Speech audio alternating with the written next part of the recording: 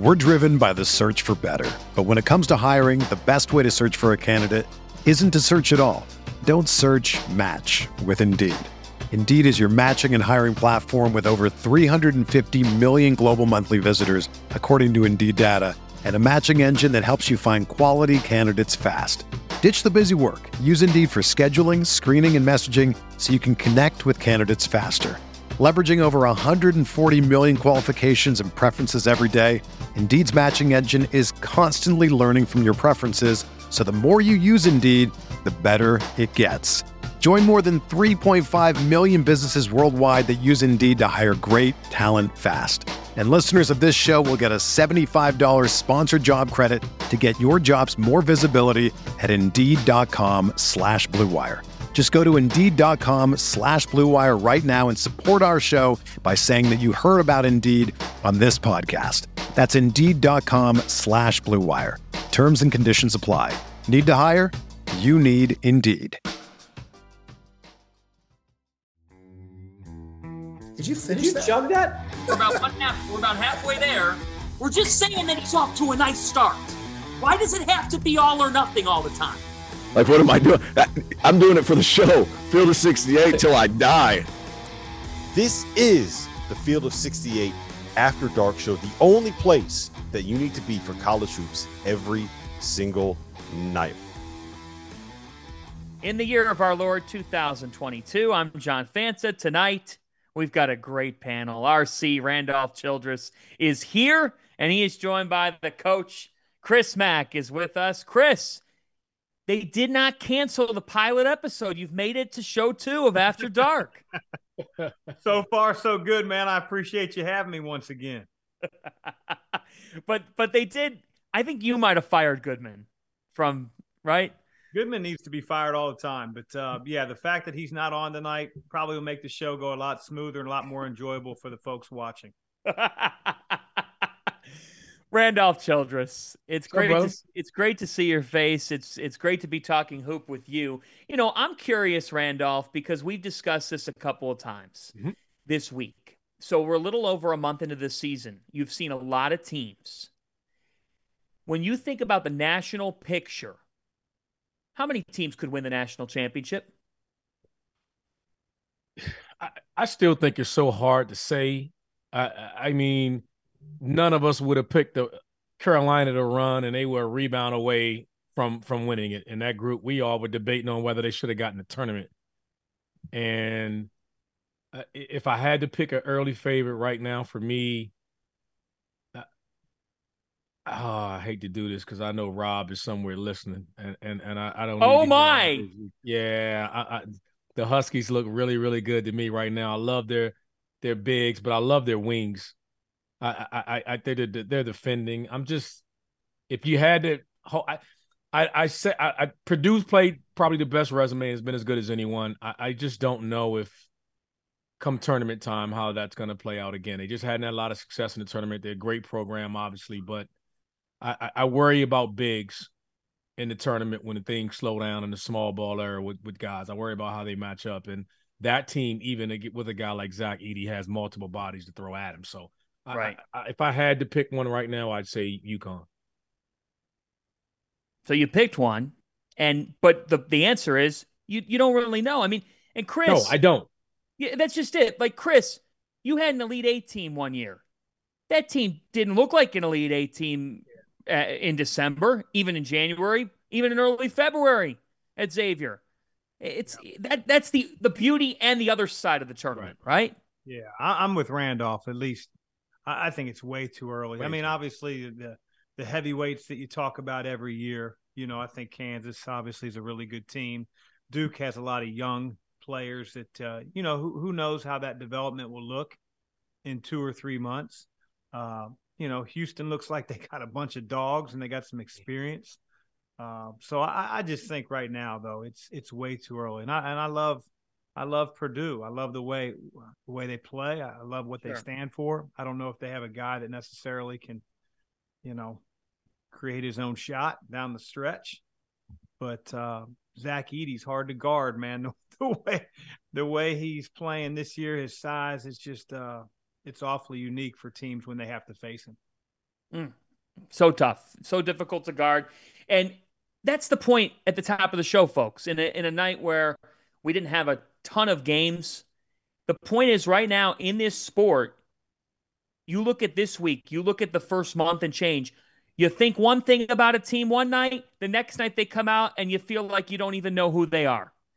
Identities are still being formed, and some of them might not come on until that calendar turns. You hope it comes on then. You hope it doesn't come on too early. But that's a good thing for college basketball. The state in the sport is very healthy. It's not like we've got a team that's going to go into the tournament at 31-0 and then just run ship in the tournament and make it to the Final Four of the national championship game in fall like we saw with Gonzaga a couple of years ago. And there was no doubting going into that tournament that Baylor and Gonzaga were probably going to be in the Final Four and could likely mean the national championship game, and that's what happened. This year, you could see any one of 20 to 30 combinations, and I don't think it would surprise either of us. But let's turn to tonight here and what we saw. Ohio State, 67, Rutgers, 66. Tanner Holden had 3 points on the night. They were the final 3 points of the game. A game winner for Holden, and the Buckeyes take it by 1 over Rutgers, and we are joined by their head coach, Chris Holtmann, now coming to us from Columbus. Chris, I see a smile on your face. Chris Mack is with us. Randolph Childress is with us. When you can win on a buzzer beater, man, that grin's a little bit wider. I don't care how it happens, what happens. Tanner Holden, the hero tonight. How would you describe it? Yeah, when you can win it all, that's for sure. In league play, and obviously you guys all know that, in league play, if you can get a win, home, road, you got a big smile on your face because they're hard to get. So great being with you guys, Randolph, Chris, John, great being with you guys. Yeah, it was a good win. Rutgers is really good. I think they're really good. They're hard to play. They obviously really took it to Indiana, but I just think they're really good. Steve does a great job. Their big kid's great. They're long. They're great defensively. It's a great win for us. I just wanted to say congratulations, Coach. You drew up a hell of a play to win it at the end there. I mean, that was textbook. You know how that works, man. Timeout.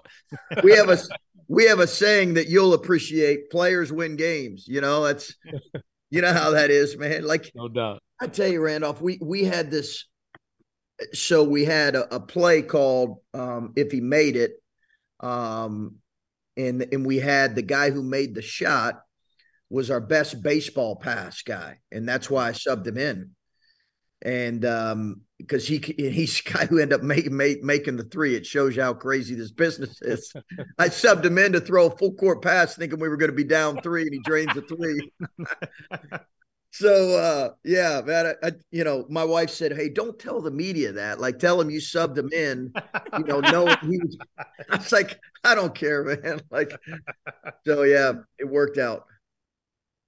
Hey, who does your interior decorating, man? That's pretty impressive there behind you. You know what I mean? Like, I would have thought you'd been at like a Columbus sports bar tonight after that one, but you're just sitting in the kitchen. Like, Mac, I'm exhausted, man. Like, I'm exhausted. Like, what the hell for? You didn't do anything. That's exactly you sit on the side. You just told us that the play you ran wasn't even the one that ended up winning the game.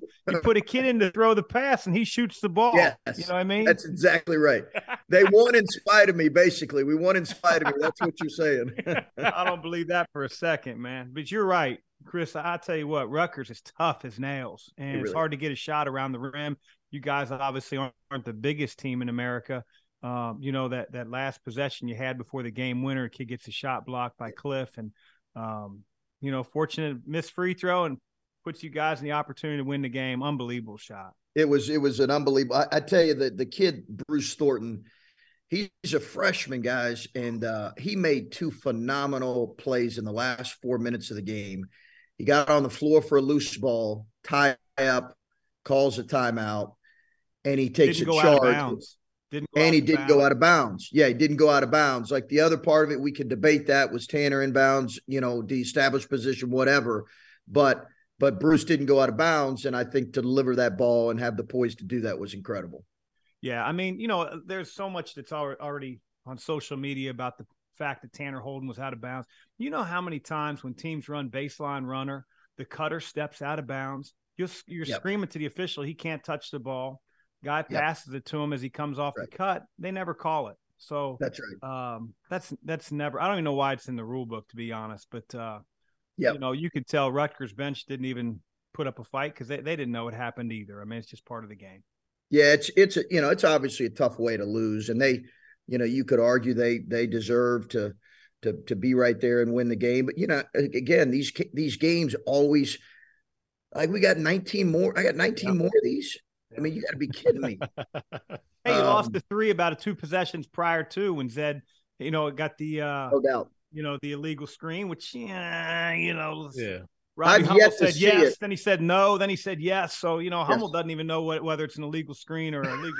Is that what Hummel said? He went back and forth. He needed to see it 6 or 7 times on replay to say that it was an illegal screen. So that tells you all you need to know. I was not happy with that call, but I just think in that situation, unless it's egregious, you got to let that thing go. It's my thought. But anyway, balance. I'll tell Kip the next time I talk to him. Okay, all right. You guys got finals coming up, Coach? Yeah, we got we have finals coming up, and then we got Carolina next Saturday. Yeah, we got Carolina next Saturday. Just I don't, this playing league games. I'm still not used to playing league games this early. It's different feeling, and I know as coaches we don't love it, but it's here. So, but again, give Rutgers credit; they're good. Are good. Chris, you said in the preseason that this has been one of the most unique lead-ups to a season that you'd ever had as a coach, because sometimes you looked around at your team and there was just so much new.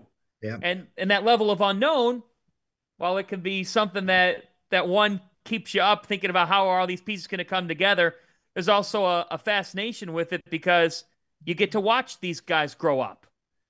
Yeah, we started 2 freshmen tonight, John, and we put the ball in the hands of one of our freshmen there. Last year, we were able to beat Duke on a similar action where E.J. Liddell had a step back going to his left, and I give the Rutgers kid a ton of credit. We just got a little bit too deep in that one. He made a block, but playing 2 freshmen, get a ton of experience. We played 4 total. Getting those guys experience, and then along with guys like, our 3 transfers is just critical. I think we've been able to win some games here that I think, I wasn't sure going into the season if we would be able to win this early in the year. So I feel really good about where we're at. And without Isaac tonight, Isaac Likely, what's the latest you could tell us about him? Yeah, Isaac's he's had some tough stuff, family stuff, and some really kind of tragic situations with people really close to him. And, we want to give him time and space to take as long as he needs to kind of work through all that. So there's no real timetable on a return. Coach, who's impressed you on your roster this early in the year? You said you playing freshmen, you got transfers coming in. Who's coming in a short period of time and impressed you probably the most? I think our point guard, I keep coming back to him, Randolph. I just think he played 38 minutes in the first Big Ten game. Didn't shoot it well, but they dogged him the whole game. So I think he wore down a little bit. And I just think he's a two-way player, and he plays to win. And you know how it is, guys. When you're recruiting kids, not every kid who's a good player understands early in his career what playing to win looks like. And he does, and that's a credit to his coaches, really, and the kind of kid he is. He's not afraid of the moment either, is he, Coach? Not at all.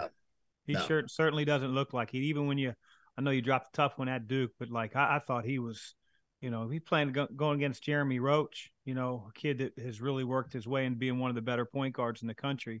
And I thought Bruce held his own. He did. He's really tough.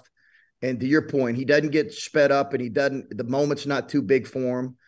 And he cares about winning. Like, he really cares about winning, man. It's just, and I know that, it's just, he's a rare one. And I love all of our freshmen, but he's the one that comes across in my mind right now. Yeah. Head of the snake too. He is. He's turned the ball all over the place. You're going to be thinking a lot differently about him then.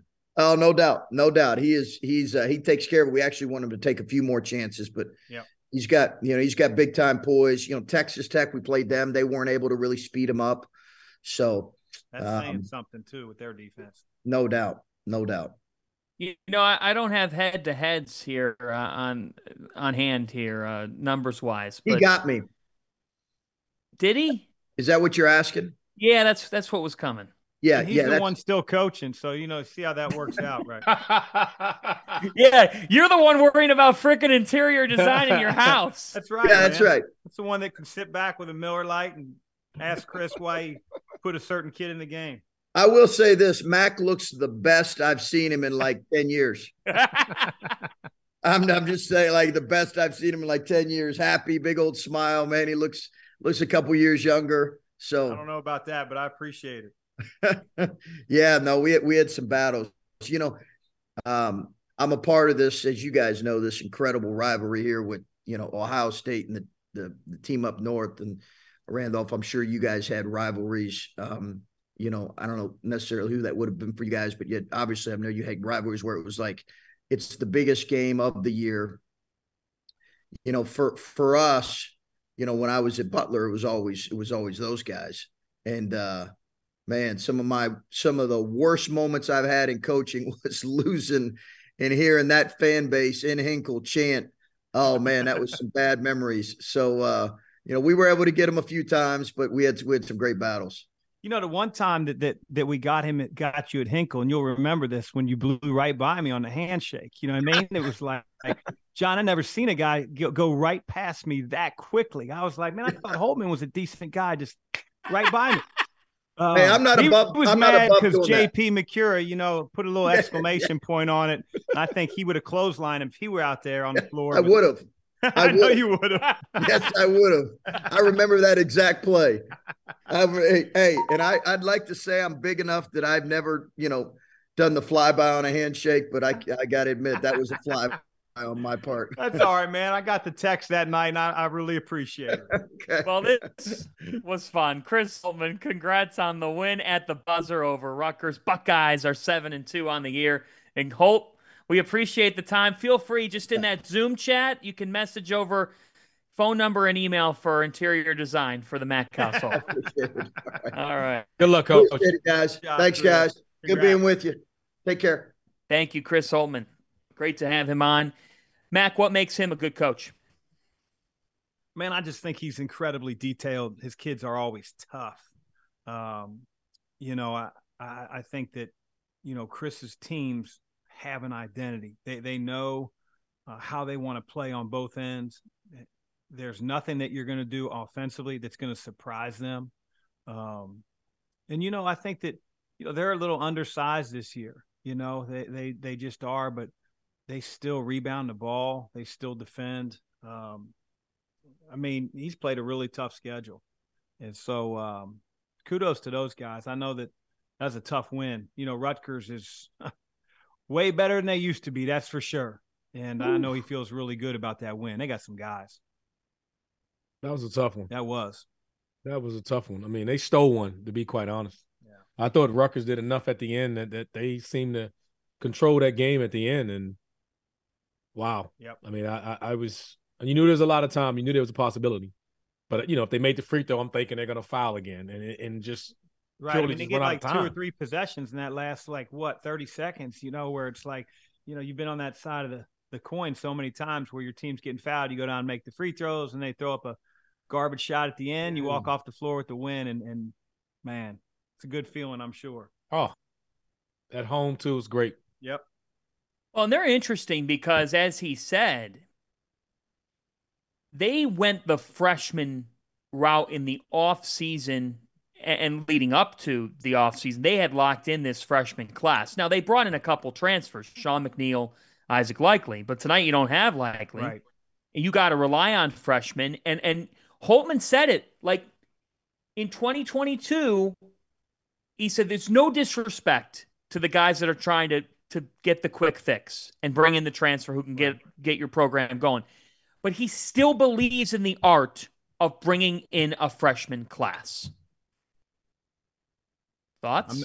I think if coaches could have it their way, John, I think that's how they would do it. But, there's so many kids that don't stick it out, when times get tough. And obviously it's made it a lot easier now that you don't have to sit out a year. And, I talked about the other night the kid James Farr that we had when I was at Xavier.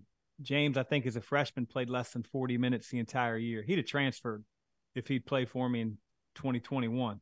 He just would have. I wouldn't have blamed him. But, he sticks around. He continues to get better. By the time he's a senior, he's second in the Big East in rebounding. And, Chris obviously has some impact freshmen. I think Bruce Thornton is – he said it, man, solid as he gets as a freshman point guard. I mean, what he was doing with Jeremy Roach the other night in terms of like play for play, matching him, keeping the ball in front, running his team and Cameron Indoor as a freshman, I was completely impressed. And then obviously tonight as well. You know what? He had the poise. Even when he got caught up in the air, he still had the poise to give it off to Tanner Holden to get the shot up. Most kids might have double clutch. I thought he was going to heave it. I thought he was going to throw it up and panic. And I'm sure when he jumped in the air, ran off, that's probably what he was thinking. Yes. And then he was smart enough to realize, what am I doing? I got a teammate right here. And obviously it turned out, in their favor. Made the right play. And then sensible. I mean, like Chris, they put it in his hands at the end of the game. He gets all the way to the rim. And like he said, he got a little too deep and Cliff blocked the shot. But they've got some really good freshmen. And Chris does a great job in developing players, his staff as well. We're driven by the search for better. But when it comes to hiring, the best way to search for a candidate isn't to search at all. Don't search, match with Indeed. Indeed is your matching and hiring platform with over 350 million global monthly visitors, according to Indeed data, and a matching engine that helps you find quality candidates fast. Ditch the busy work. Use Indeed for scheduling, screening, and messaging so you can connect with candidates faster. Leveraging over 140 million qualifications and preferences every day, Indeed's matching engine is constantly learning from your preferences, so the more you use Indeed, the better it gets. Join more than 3.5 million businesses worldwide that use Indeed to hire great talent fast. And listeners of this show will get a $75 sponsored job credit to get your jobs more visibility at Indeed.com/Blue Wire. Just go to Indeed.com/Blue Wire right now and support our show by saying that you heard about Indeed on this podcast. That's Indeed.com/Blue Wire. Terms and conditions apply. Need to hire? You need Indeed. Now, here's the deal. End of the game. We're going to talk about this. It's being talked about all over because before hitting the game winner, Tanner Holden was out of bounds before stepping back in to catch the Bruce Thornton pass. And the rule is after stepping out of bounds, you can't be the first to catch the basketball. That's a violation. Your thoughts on that whole situation? Well, my thoughts are this, that they never call that. Again. They never call that. And I said it before with Chris, there's a lot of teams that run baseline runner action. They'll put two big guys right on the blocks. They'll have the ball handler up top, and usually they put a second guard at the free throw line right at the nail, and then they'll have their guy under the basket going Reggie Miller style, picking which screen he wants to come off of, John. Kentucky runs it a lot. There's a lot of teams that run baseline runner. And I'm going to tell you 9 times out of 10, that cutter goes out of bounds. And the pass goes directly to him. And the referees never call it. I mean, we had can't remember who we played several years back. We sent a clip to our officials coordinator. They stepped out 17 times from baseline runner. They never called it once. And so, it doesn't surprise me. And, you can tell if a coach and the coaching staff really thought something egregious happened at the end and the referee missed it, they would have been running out on the court. I don't think Rutgers said anything. It's easy to look at it in an instant replay. I don't even know why the rule's in existence, to be honest. I don't think anybody's even questioned it because I wonder how many people even thought about that as far as being a rule anyway. Exactly. Because when you're thinking about a baseline out of bounds, how many times this year already have we seen someone inbound the ball, then someone runs out of bounds, they pass it, step back in bounds and catch it again? You're not thinking anything between that scenario and a late game scenario that we just watched tonight. You're not thinking there's a difference in either play. I throw it out of bounds, and then I step in bounds, and I'm the first one to catch it because I want to get the foul or whatever. People do all these little creative inbound plays late to get the ball into someone. So I wonder if people really even knew that was a rule. And obviously the officials didn't think much of it because they sure as hell didn't call it. Yep.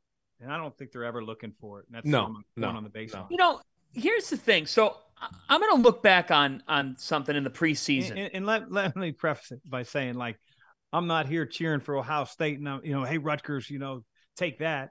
I really don't care. No, right. Rutgers could have made the shot. We would have. Yeah, Rutgers could have made the shot. I just don't think it's a call that gets called. No, it's not a call that gets called. And here's the thing: if that's the call that decides the game, you sit there saying, "Ugh, that's gross."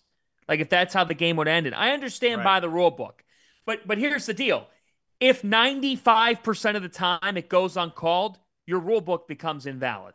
Yep. And this goes back to something that on a preseason broadcast call that we have with Fox Sports, that I have being part of their commentary crew, they brought on the new head of officials this year in college basketball, Chris Rastatter. And Chris said one of his last bullet points in his rundown was have feel for the game. And he said, let me clarify that to all of you. Right. He goes, we talked to our officials about the fact that we can put together points of emphasis. We can put together what we're looking at, hand checks and over the back and what you name it, jump balls. But it's at a certain point, you have got to have the right feel for the game that's developing. That, to me, guys, that makes a great official. I'm not saying they have easy jobs, but the ones who understand the fact that if Xavier's playing Cincinnati on Saturday, there's a reason why the three guys who get assigned the game. You have to be a special breed to do that game and understand there's going to be some contact that you need to hold your whistle on. No question. You have to do that. But, I'd also say we get you get in those situations again. You're not thinking about that. You want the players to decide the game. And tonight the players decided the game. If he didn't go out of bounds trying to manipulate the rule or try to hide it. I mean, it's just the way the play developed. There was no malicious intent trying to do anything to bend the rules or try to sneak and get something done underhanded. It just happened. The kid made a shot, hadn't made a shot all game. And that was the first shot of the game for a game winner. Kudos to him. A player decided the game. If you're going to lose, as devastating as it is, there's a million other things you can point to of your records and say, if we would have, could have, should have did this right, we would have won this game. So I think they're okay with that. They're proud of their effort. They're disappointed about the loss, no doubt about it, but that's a hell of an effort. And you got a lot of teaching points to go back, but you don't have a lot to be angry with your team on tonight because they played their tails off. They competed their tails off. They did. All right, let's turn to the team up north, Michigan, taking on Minnesota at the Barn tonight. Wolverines winning 90-75. Hey, by the way, we've got Fran McCaffery, the head coach of the Iowa Hawkeyes, coming up on tonight's show. So if you're a Big Ten follower, this show tonight is for you. The Big Ten has gotten off to such a strong start to the year, and the Hawkeyes bounce back tonight by rolling past the Cyclones without Chris Murray. How'd they do it? That is coming up here on After Dark. We're presented by Bet Rivers. Head to fieldofsixty8.shop, fieldofsixty8.shop. Check out our merchandise. Check out all those shirts. I know Mac is going to do some shopping. Goodman gets like 8%. You can start to help him out with that $460 card game tab that you talked about on show one. Michigan wins 90-75 tonight. Randolph, they now have life without Jalen Llewellyn, who's out for the season, the transfer guard from Princeton. A lot of high hopes. So it's Kobe Buffkin, it's Doug McDaniel had a big night, Jed Howard and company.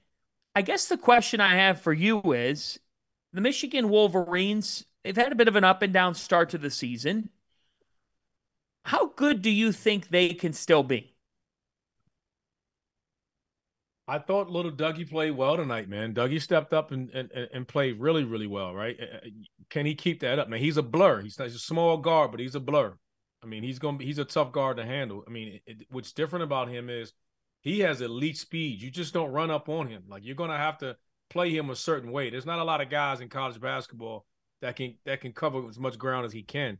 So that's a different element. He's not a great shooter, but they got a dominant guy. When you got a dude, you can go somewhere. When you got guys like Hunter Dickinson, you can play through that can just change the game. He's a great passer. tough to guard one-on-one. They got enough guys with Jet making shots. I mean, they can be a problem. Now, you lose a battle like that, there's depth. There's depth issues you got to worry about. The injury bug is real. But they're right there. All these teams, everybody we've seen has flaws. There's only like 2 or 3 teams that we've seen right now. We're like, man, this team looks to be just really, really good. But all of them have flaws, and we've seen some of Michigan's in a sense of being inconsistent. But again, who hasn't been that way this early right now? That's part of what we're saying. We can nitpick every roster in every situation. Right. Any feelings on Michigan, Chris, from what you've seen? Well, I just think if you have a kid like Hunter Dickinson, right, and you surround him by some guys like tonight, they go 10 for 18 from the 3-point line. They're going to give anybody a game they play. Anybody. Yep. Because, like Hunter isn't that kid that can only roll to the rim and finishes around the basket. You can post him up. He can pass out of a double team. For a while you saw Minnesota really blitzing, hard hedging the ball screens, and they were short rolling him. And so now he's maybe making the hockey assist. Spraying it. I mean, like, we recruited Hunter out of DeMatha High School. We have Mike Pegues on my staff, who's now at Butler, DeMatha guy. We were in Hunter's living room, and we watched him play a whole lot. And I'm going to tell you, he can really pass. Yes. He can almost when he was in high school to a fault.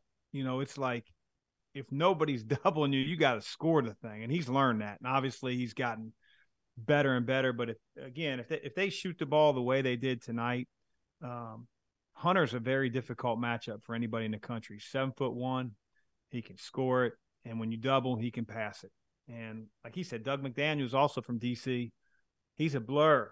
He is a blur. So I know losing Llewellyn hurt them, but I also don't think that they're a lost team by any means. I think that they can continue to get better and be a tournament team. It's interesting because the net rankings come out, and it's early because analytics always have certain things that are just skewed this soon into the season, like you guys brought up at the top of the show.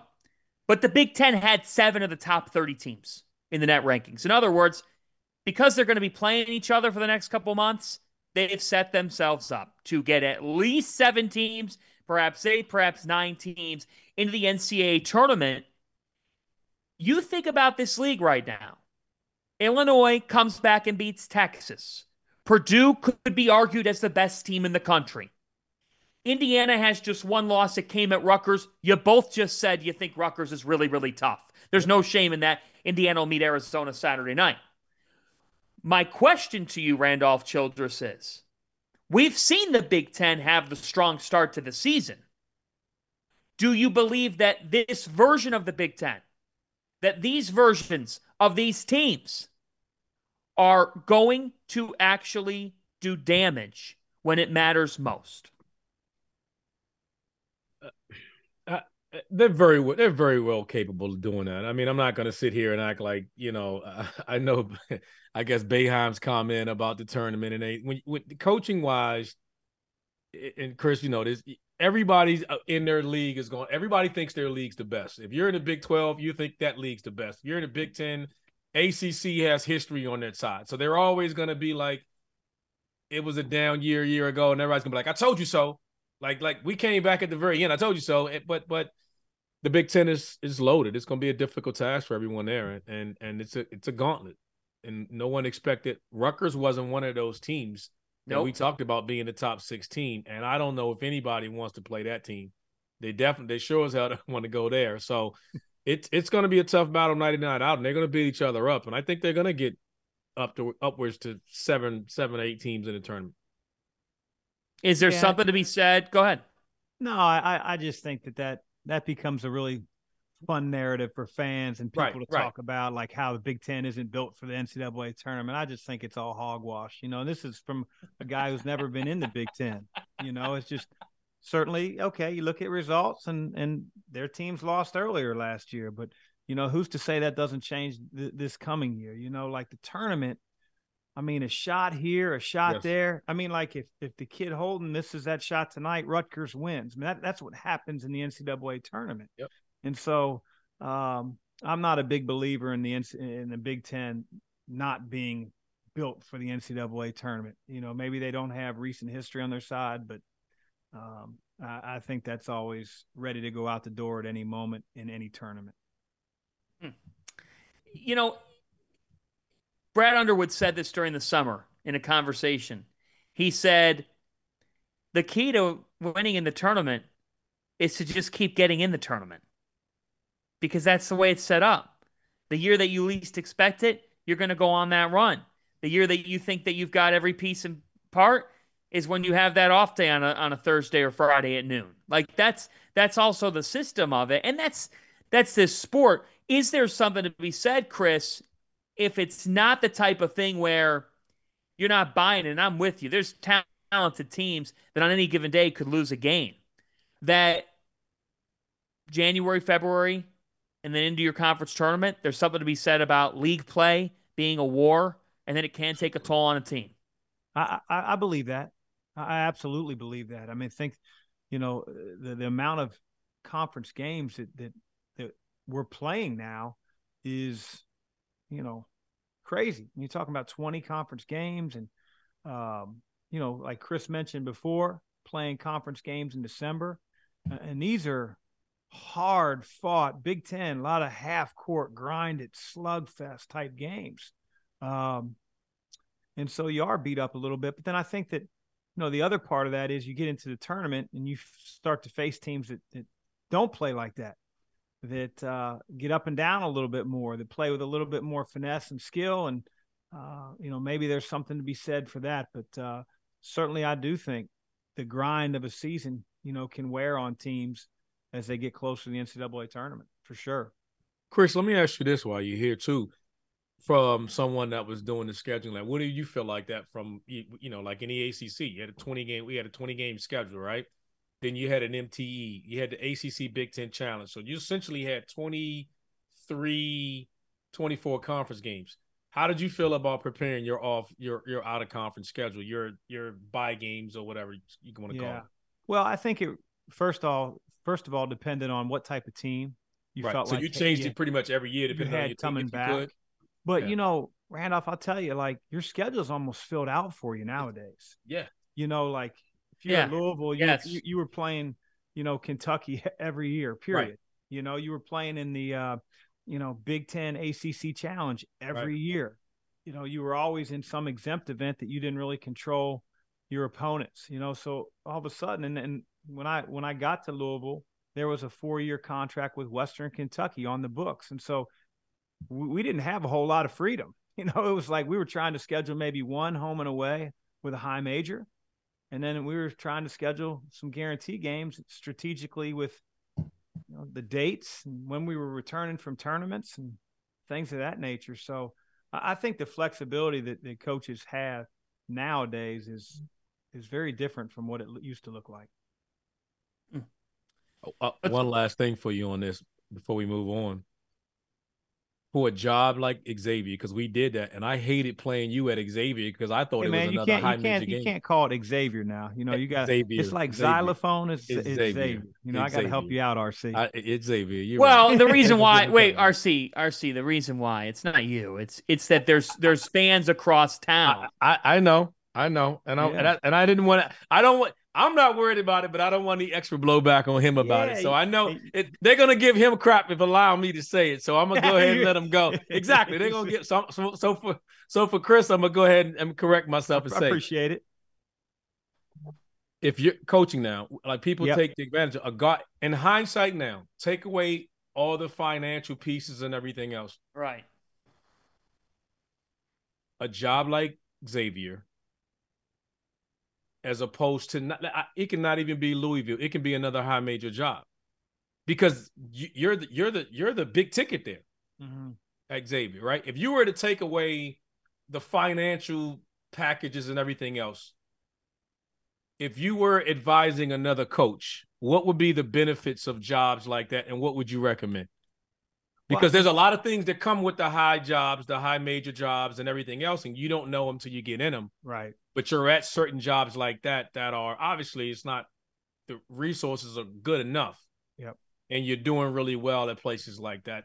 How would you tell or advise somebody about the decision between certain particularly when you had it at the level that you were, where it wasn't a mid-major job? I think that you have to figure out as best you can what the support system looks like. Right. You know, your athletic director, your president. You know, when I was at Xavier, lockstep. You know, they knew how important college basketball was to that school.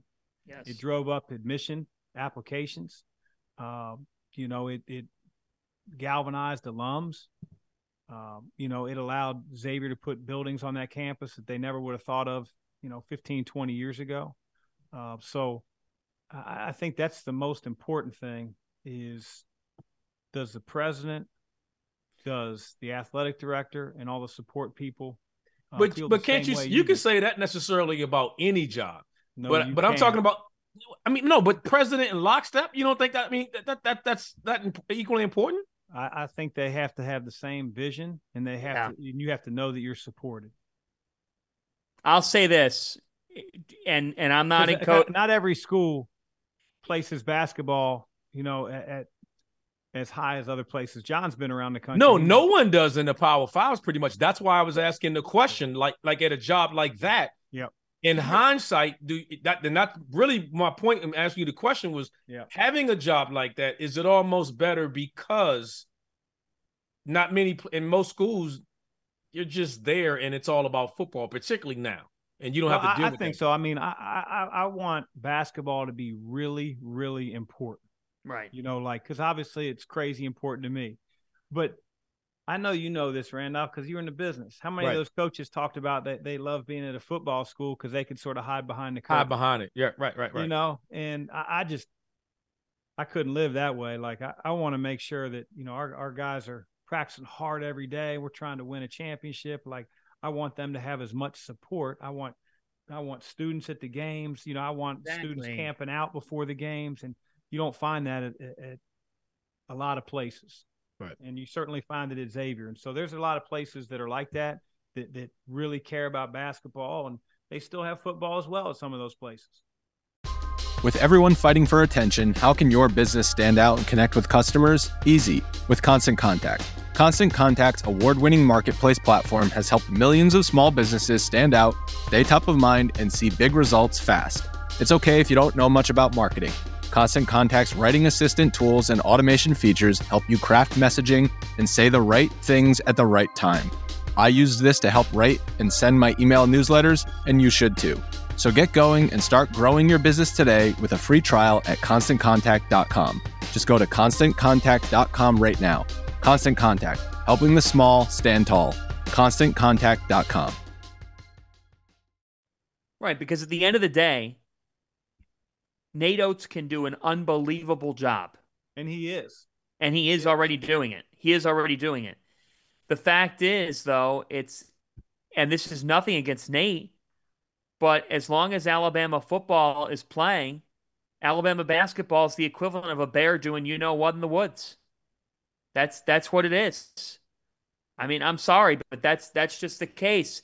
The same can be said. Like, I get those vibes. Florida State, I think they get good attendance. But if you ask any common fan of Florida State athletics, they're going to say what they want badly. And what they want badly is a college football playoff berth. That they would do anything to have that. And you can go right down the line. It's hard. I went to a TCU game last week. TCU was hosting Providence. There were 2,000 people maybe in the building. Jamie Dixon could do wonders with TCU, and they'll get some good crowds in the Big 12. You know why? Because they're playing Baylor, and they're playing Texas, and there's some bad blood there. Anytime those two schools could have a hot dog eating contest, and there'd be people there to see who wins. But I think to Chris's point, here's what I would submit about this, and then we're going to get to Fran McCaffrey, because then we got some story time for rivalry weekend. But I think it's interesting, Chris, because at least in my time covering the Big East very closely, even at some of the basketball institutions, at a certain point, there gets to be a time where there's a cap, or where their messaging doesn't necessarily match what the commitment is from an administration standpoint. And I always felt this with you at Xavier, and I still feel it with Xavier.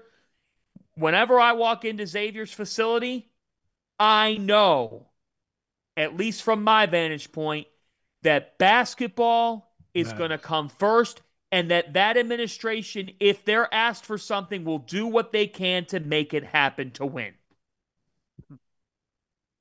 Very fair.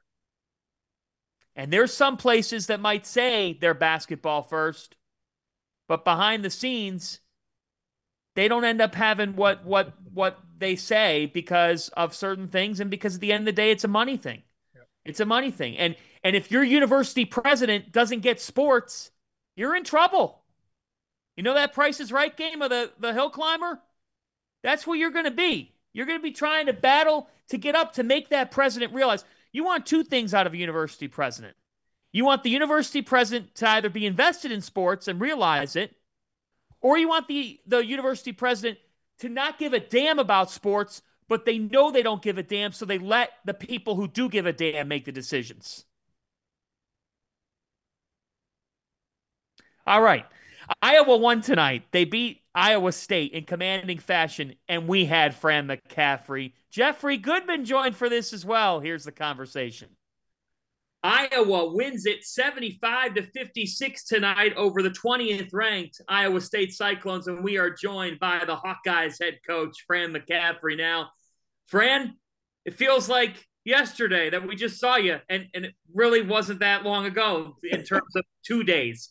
And tonight your team puts together a great performance against a top 20 Iowa State team. What can you say about your group's resolve in such a quick turnaround to beat a team like this by 19?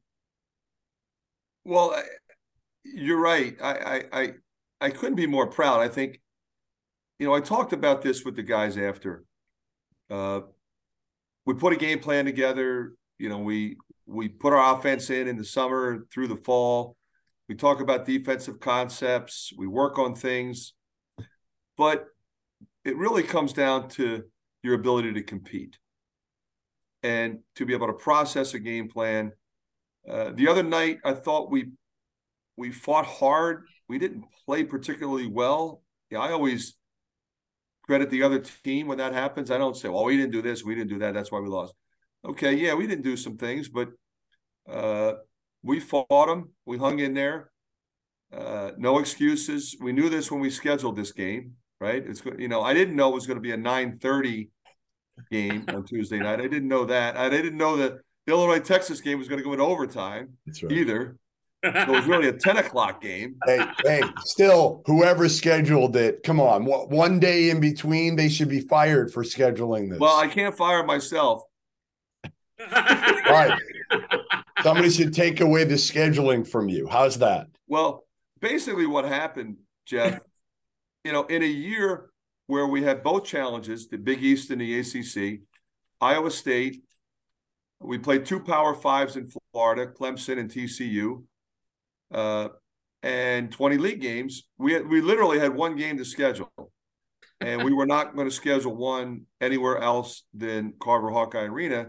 And then we got the phone call, do you want to participate in the Jimmy V? Well, that is something that I consider is very special on a number of different levels. And you and I talked about it before the game. Yeah. Our relationship with Dick Vitale and what we've done, my wife and I, with Coaches versus Cancer, with the V Foundation, with what we went through with Patrick, we want to be a part of that. You have a chance to play Duke in Madison Square Garden. You recruit young athletes and you tell them, hey, we're going to play in the best arenas. We're going to play in the most prestigious events.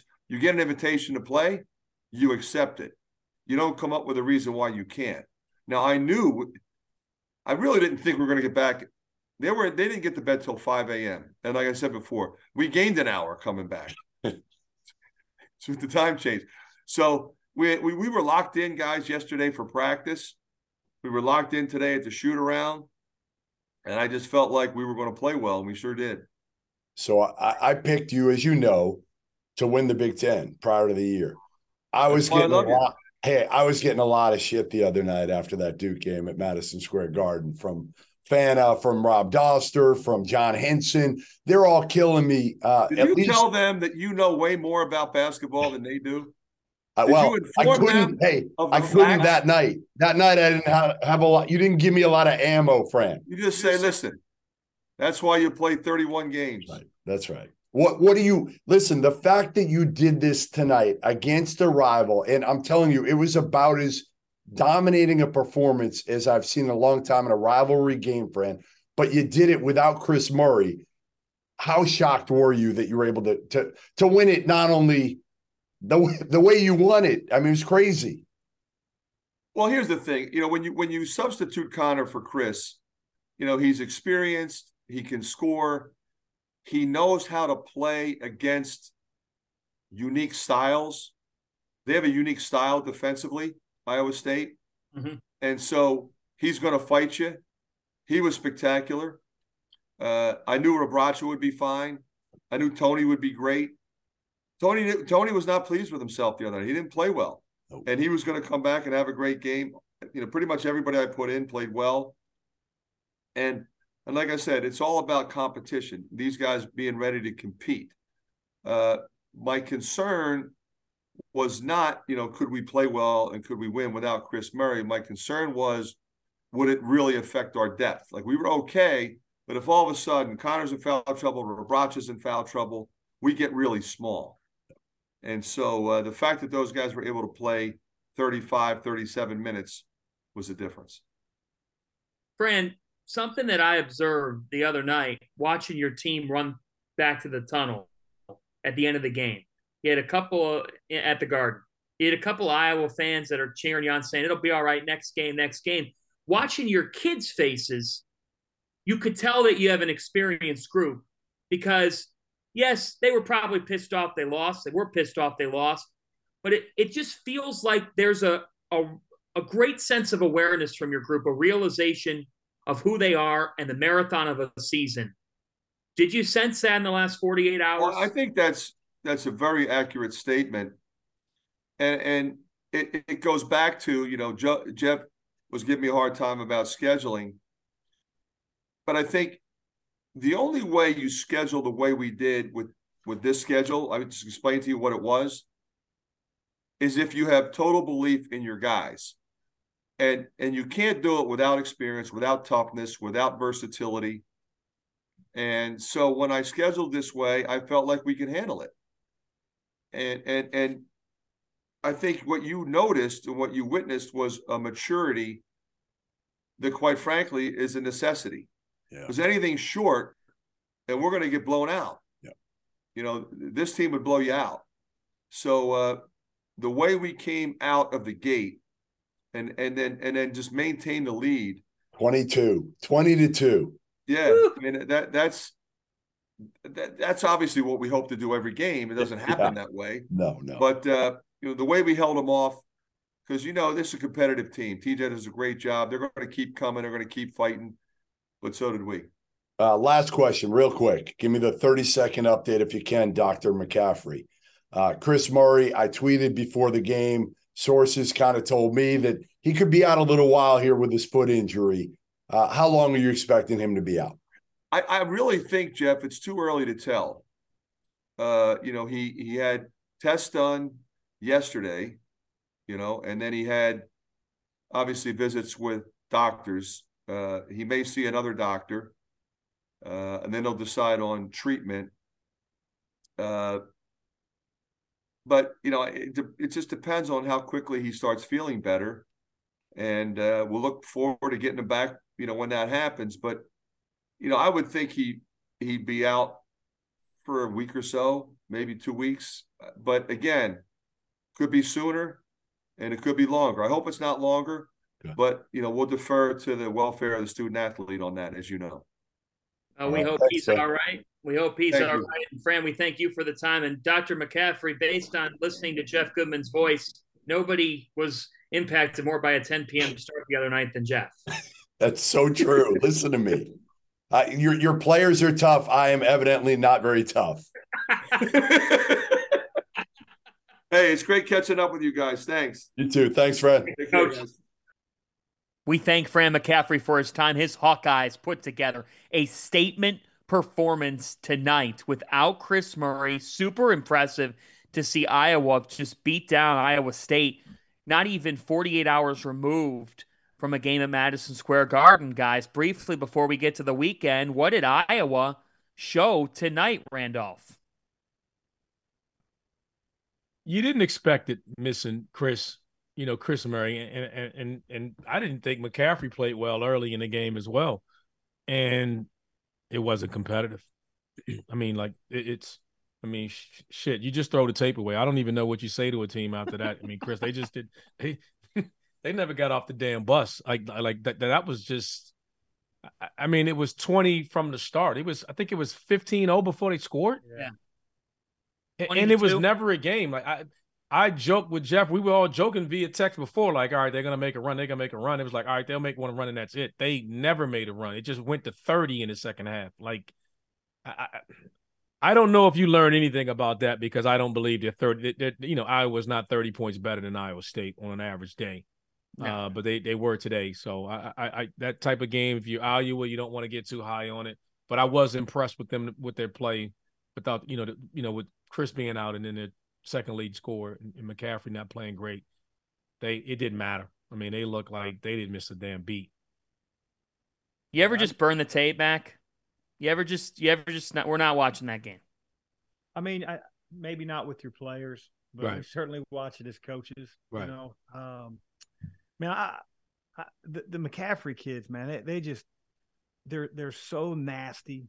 That they're always talking to the bench, whether it's their own bench, whether it's the opposition's bench. If anybody knows Fran outside of the lines, that's how Fran is. Fran, just like their dad.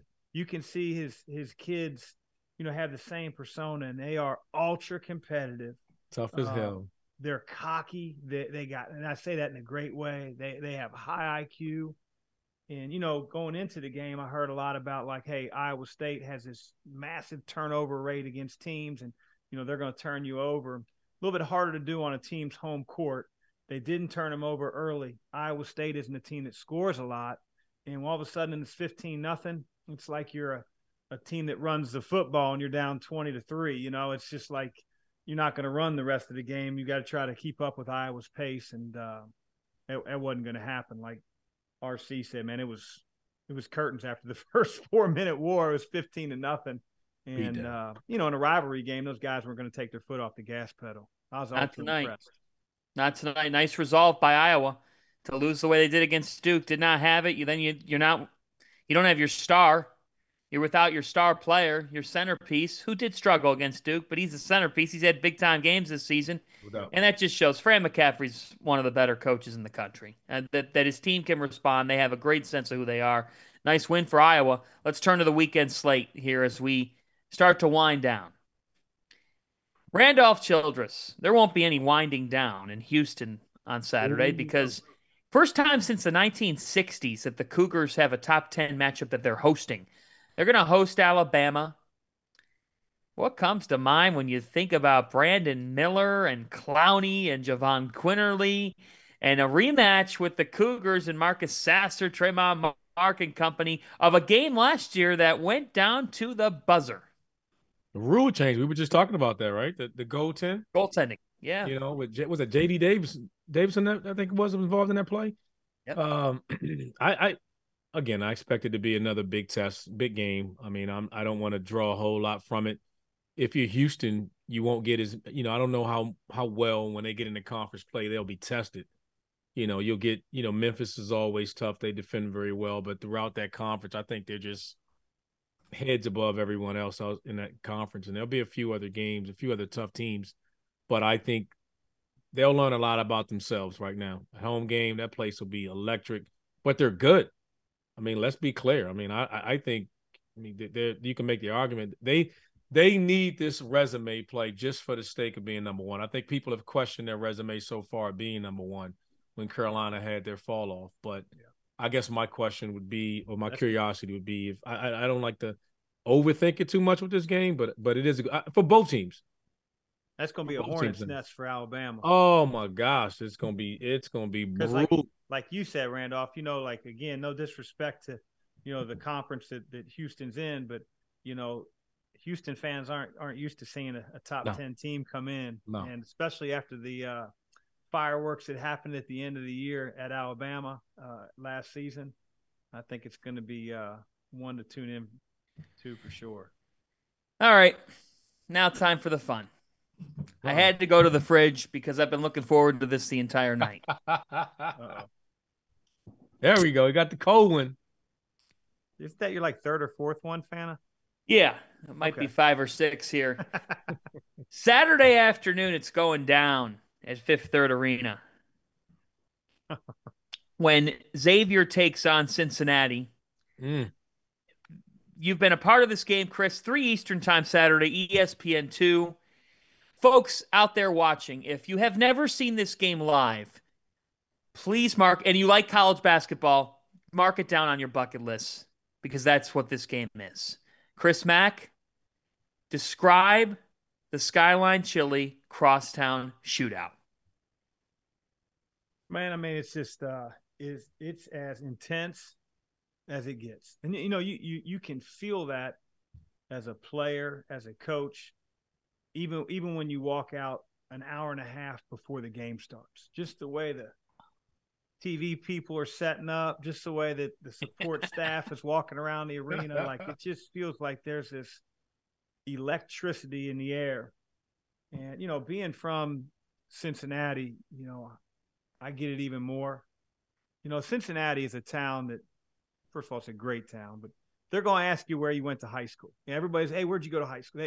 They want to peg you. They want to figure out like, hey, are you an East Sider? Are you a West Sider? Okay, what type of West Sider are you? And then when it comes to UC and Xavier, like you get those people that say, I root for both teams. That means that they don't follow the sport. That means they don't have any stake in the game at all. I had relatives that I know were rooting against me when I was the coach at Xavier. I have relatives that I know when I played at Xavier were rooting against me. It's just they don't like Xavier, and Xavier doesn't like them. So it's it's a hell of a rivalry. You had relatives. The schools are 3 miles apart. Right. They're 3 miles apart. The students from the campuses will infiltrate at times the other campus during the week and bring signage and their shirts and all that. Yeah, right? Social media makes it even worse now because now they can put it on TikTok and they're trying to one up each other. Man, all in fun. But because it's one thing to say rivalry, but this is personal. There are some households that are divided on this particular day. There's been fights on the court. Okay, there was the brawl of 2011. There's been fights, I'm sure. Yeah, you remember yeah. You remember a thing or two about that. And we're not going to get into vivid details about it. We're not going to get into vivid details about it cuz it's done and it's done with, but by the same token, like that fight was a result of, frankly, pure hatred. Right? Disrespect. I think it, for the longest time, obviously UC had a program that, was better conference, better results, better nationally. And then something sort of changed, for a while it was the little engine that could with Xavier. And it didn't matter how good Cincinnati was. Xavier was going to stand up to the bully. And then over time, it was like they got used to standing up to the bully. Right. And so it's, those guys play against each other in summer leagues. The fans don't like each other. It's just it's as intense as it gets, John. Randolph, when you're playing in a rivalry game, and then Chris, Wake Forest, Carolina, they're nice, man. They got great players on both sides. They're nice guys. There weren't any rivalries, you know what I mean? Randolph just threw it up to Tim, and Tim threw it out to Randolph. I mean, it's just is that true? You know what I mean? I wish it was taking that easy. Charges. He wasn't doing any gut punches when there was a scrum. I was trying to get thrown out of the game. That's probably why I didn't. But no, there's nothing like them. I think they're the best thing about college athletics. If Randolph, if he'd have done that little deal where like little crossover and then like waved him over. Who was that? Was that Shaman? McGinnis. No, McGinnis, right?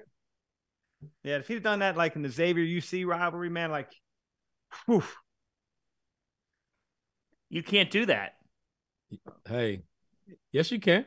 There'd have been bench clearing on that one. Listen, yes, you can. Back it up. You damn sure could. He backed it up. You damn sure could if you could back it up. Excuse me. You damn sure could. Like, why not? See, kids can't do it now because they get thrown out. It'd be a technical foul anyway, so they couldn't do it. But yeah, that's the one thing that's about that's different now. It's a freaking technical foul. So I just feel bad for you because, like, the highlights aren't in HD. Nowadays you go to your phone. Yeah. You know what I mean? It's like it was such an incredible moment. Great play, something that's gonna live forever, and it's got to be fuzzy. And the 3:00 start time on Saturday, bad time.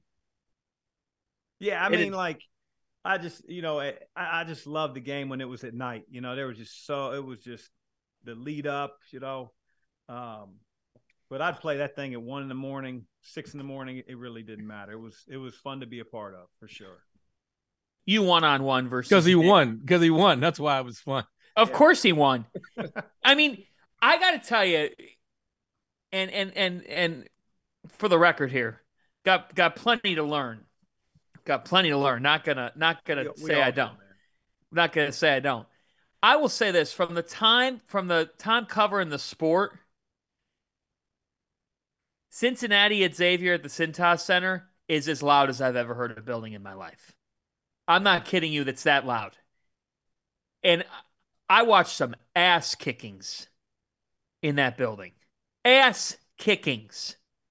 J.P. McCurry and Trayvon Blewett kicked Cincinnati's ass. Yes, they did. Was not close. It wasn't close, right? No, it wasn't. Not their senior year. It wasn't. By the time those guys were seniors, they knew what it was all about.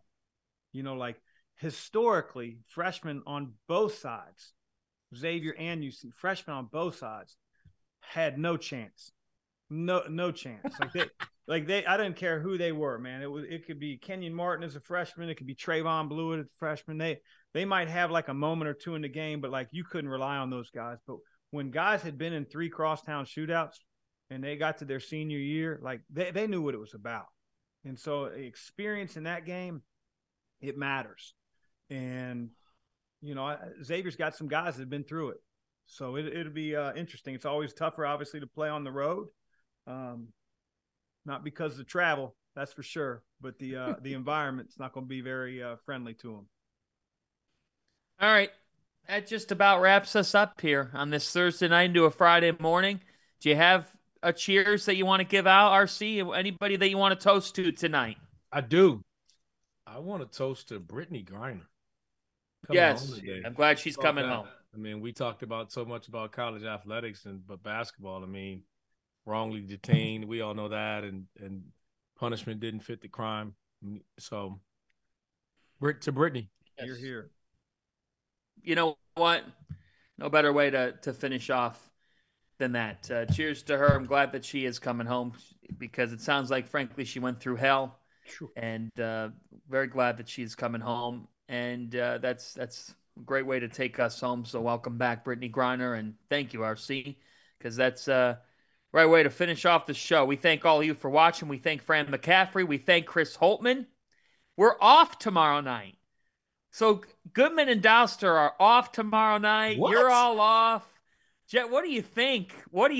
Hopefully Goodman, takes his wife out for a night on the town, for heaven's sake. Like, do something on a what? He's too cheap. He's not. Yeah, I mean, what is he on vacation or somewhere? He's still in Vegas. Like, what is he doing? What do you mean he's off? Like, off doing what?